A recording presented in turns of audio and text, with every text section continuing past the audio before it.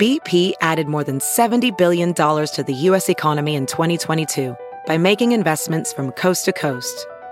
Investments like building charging hubs for fleets of electric buses in California and starting up new infrastructure in the Gulf of Mexico. It's and, not or. See what doing both means for energy nationwide at bp.com/investing in America.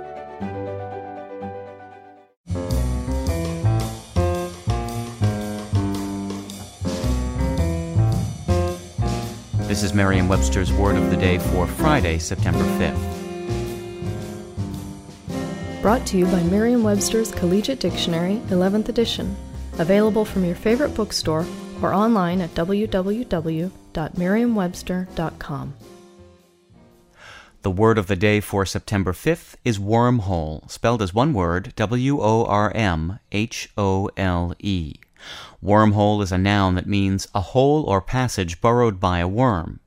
It can also mean a hypothetical structure of space-time, envisioned as a long, thin tunnel connecting points that are separated in space and time, as in this sentence. Some science fiction writers speculate that wormholes will become the intergalactic highways of the future.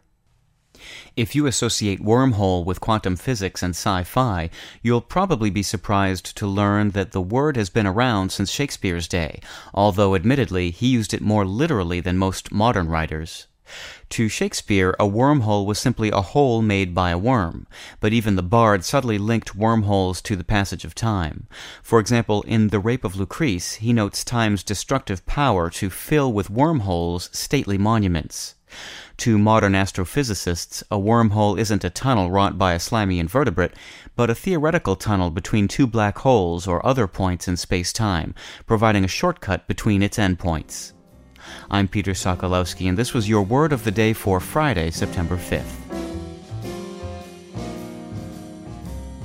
For more information, visit Merriam-Webster online at www.merriam-webster.com.